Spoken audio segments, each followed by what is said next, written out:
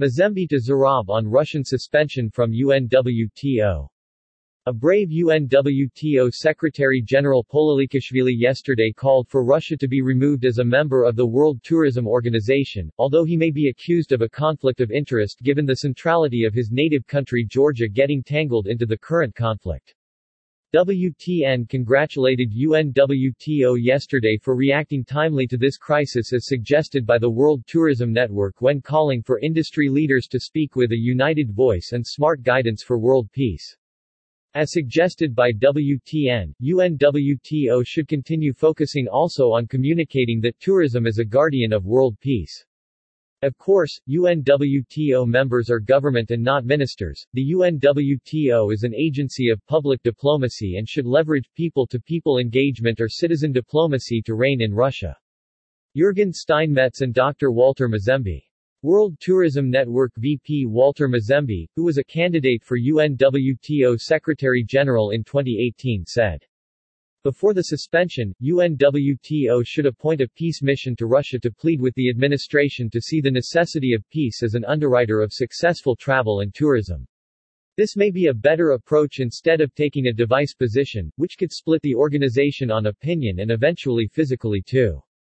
Secondly, suspension of a member is a political decision that may not necessarily rest with tourism ministers and will require broader consultation with home governments whilst at the same time UNWTO itself is part of the UN cabinet.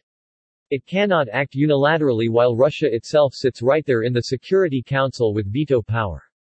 Secretary-General Polilikashvili must designate a special envoy to handle and balance this assignment and recuse himself personally because of what he may be accused of, a conflict of interest.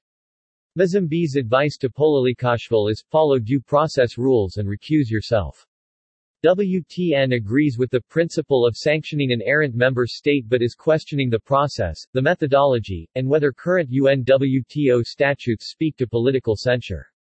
If they are silent, then it will bring the mover under the spotlight, rather become part of concurrent UN action plunging the UNWTO into the political space. Another prominent WTN member, Professor Jeffrey Lippman, who was an Assistant Secretary-General of UNWTO had this to add. Professor Jeffrey Lippman and Jürgen Steinmetz. Another approach would be time for the USA, UK, Canada, Australia, and New Zealand to rejoin UNWTO and help apply punitive tourism sanctions. The World Tourism Network, as a U.S.-headquartered entity.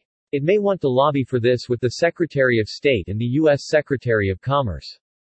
Tourism is probably 5 to 10% of the Russian economy.